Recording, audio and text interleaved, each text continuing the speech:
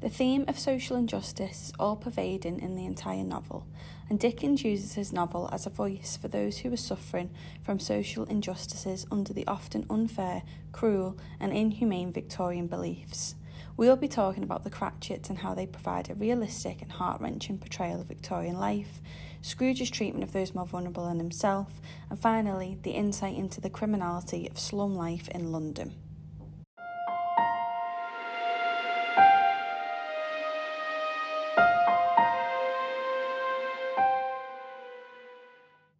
In Stave 1, Dickens instantly introduces the harsh reality of life for the poor and the social injustices they faced. Dickens highlights to the reader that poor workers had very little rights when it came to their employers. Bob Cratchit, Scrooge's clerk, applauds a brilliant speech from Fred about Christmas being a time of generosity and happiness, and Scrooge berates Bob by telling him, "Let me hear another sound from you, and you'll keep Christmas by losing your situation."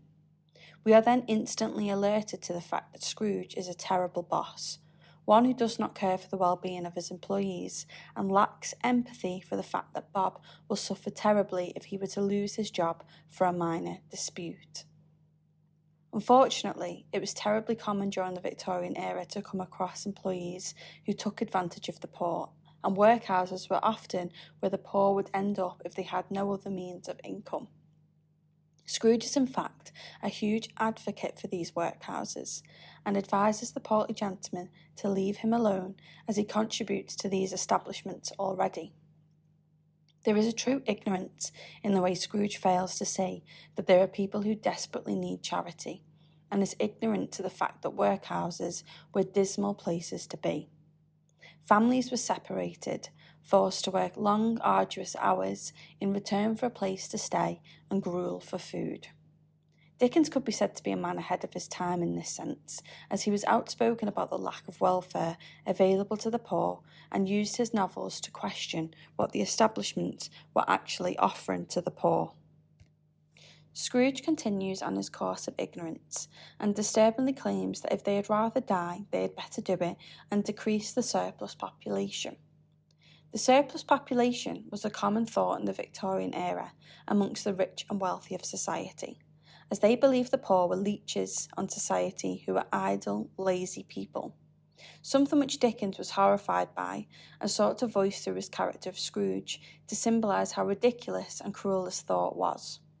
Scrooge echoes this stereotypical viewpoint and appears to put the blame upon the poor for their lack of food and common needs, and refuses to accept that his wealth could make a positive contribution to their lives, much to the disgruntlement of the portly gentleman. In Stave 2, we are transported to a scene where young Scrooge and his fiancée Belle are discussing their failing relationship, and Belle actually discusses poverty and wealth with Scrooge. She claims that gain engrosses Scrooge, and everything he does is for money and wealth, and not for love or happiness. To which Scrooge retorts, "There is nothing on which is so hard as poverty." Interestingly, we see that the younger Scrooge understood even then that the poor led a terrible life. So why does he show no empathy towards Bob Cratchit, his clerk? The answer is quite simple, really. Scrooge and many Victorians believed being poor meant you were idle and lazy, hence why he spends so much time away from his fiancée Belle and becomes consumed by his need to acquire wealth and fortune. Dickens' message is abundantly clear here though. Wealth does not guarantee happiness, and Scrooge makes the fatal error of losing the woman he loves due to his own greed. Shortly after, we witness Scrooge grappling with these emotions that he subdued for many years, as he seizes the extinguisher cap and puts the flame of the ghost of Christmas past out to avoid any more hurt. A clear sign that Scrooge is beginning to understand just how much his need for money has damaged his relationships. In Stave 3, Dickens develops his central theme of social injustice through offering us a glimpse into the home life of the Cratchit family. We immediately recognise that the Cratchits are not wealthy due to their clothing, as Mrs. Cratchit is described as having a twice-turned gown and Bob wears threadbare clothes. They appear to have a pretty average Christmas dinner, as they eat goose instead of turkey, and yet they are unbelievably happy and excited to be having this so-called feast. We are also made aware that one of Bob's daughters, Martha, works and has been working long hours to support her family. Child labour was incredibly common during the Victorian era, and something which Dickens was horrified by, as he had experienced it firsthand when he worked in a factory at 12 years of age and had his education disrupted because of this. In Stave 3, we are also introduced to Tiny Tim, Bob's son, and he proves to be an important character for highlighting the social injustices of healthcare in the Victorian period. We learn Tiny Tim has to use a little crutch and has his limbs supported by an iron frame. Despite his physical difficulties, he is described as having a heart of gold, suggesting he is a kind-hearted and loving character, and somebody who thaws Scrooge's icy cold heart, as Scrooge demands to know if Tiny Tim will live, revealing that Tiny Tim has a hugely positive impact on the protagonist of the novel. Unfortunately, the Ghost of Yet to Come reveals that Tiny Tim will die if he doesn't get the support and healthcare that he deserves. And at the time of writing this novel, there was no NHS, and you would only receive healthcare if you had the means and the money to do so, which is what makes Tiny Tim's death tragic in Stave 4, as it could have been treatable if they would have had the money. Dickens' message is incredibly powerful here. He uses the Cratchits to reveal that hardship and injustice is all pervasive on this family.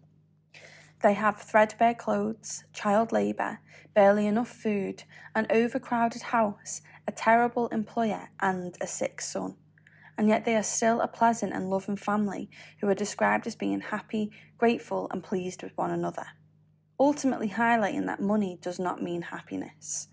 This family and many other Victorian families did not deserve the hardship they faced, and it was much easier for rich Victorians to suggest that they were idle or deserving of their hardships, but Dickens manages to prove, through a fictional family, that they deserve more from their government and their country. The Ghost of Christmas Present transports Scrooge to other areas of hardship and injustice. We get to see the miners in the bowels of the earth, the lighthouse upon a dismal reef of sunken rocks, and the ship on the black and heaving sea. And again, Dickens' message shines through even in these dismal places, that these people are still managing to maintain some happiness in their difficult and strenuous lives. By the end of Stave 3, we are taken to one of the most disturbing scenes in the novel, where want and ignorance appear out from under the robe of the Ghost of Christmas Present. They are described as being frightful and hideous, but are disturbingly children. Instead of acknowledging that these figures are menacing, Scrooge attempts to say that they are fine, but the words choke themselves and he is forced to acknowledge that they are man's responsibility, and if no change happens soon, mistakes will be repeated in the generations to come. Want and ignorance both seem to be dreadful. It's dreadful to keep wanting, and it's dreadful to be ignorant of those who want and need support. In Stave 4, Dickens has the Ghost of Christmas Present show Scrooge his own death, and how those around him will take advantage of that.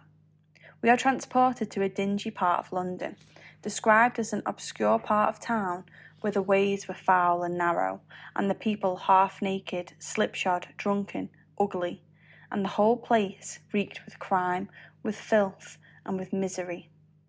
This is an unsurprising description from Dickens, as we are aware that the slums were incredibly terrible places to live, and people were often cramped together due to the rise in population in London, fueling disease and crime as they couldn't afford anywhere else. Interestingly, Scrooge had never ventured into the slums of London, and this could be said for the wealthy Victorians too. This would have fueled their ignorance of the living conditions of the poor and what they had to face on a daily basis. Eventually, Scrooge goes into the den of Old Joe, and we learn that the housemaid for Scrooge has robbed from him while Scrooge lay dead in his bed. Disturbingly, she echoes the viewpoint of Scrooge and the wealthy Victorians that everyone has a right to take care of themselves, without realising that this viewpoint has been detrimental, as it has forced her into criminality and has upheld the wealthy Victorians' viewpoint that it's every man for themselves. The rich have successfully manipulated the underbelly of society to fight it out amongst themselves whilst they maintain their level of wealth. And we are left questioning then whether these criminals have any morals at all, as they are seen to be laughing and giggling about stealing from a dead man. Yet shouldn't we be questioning the morals of the rich?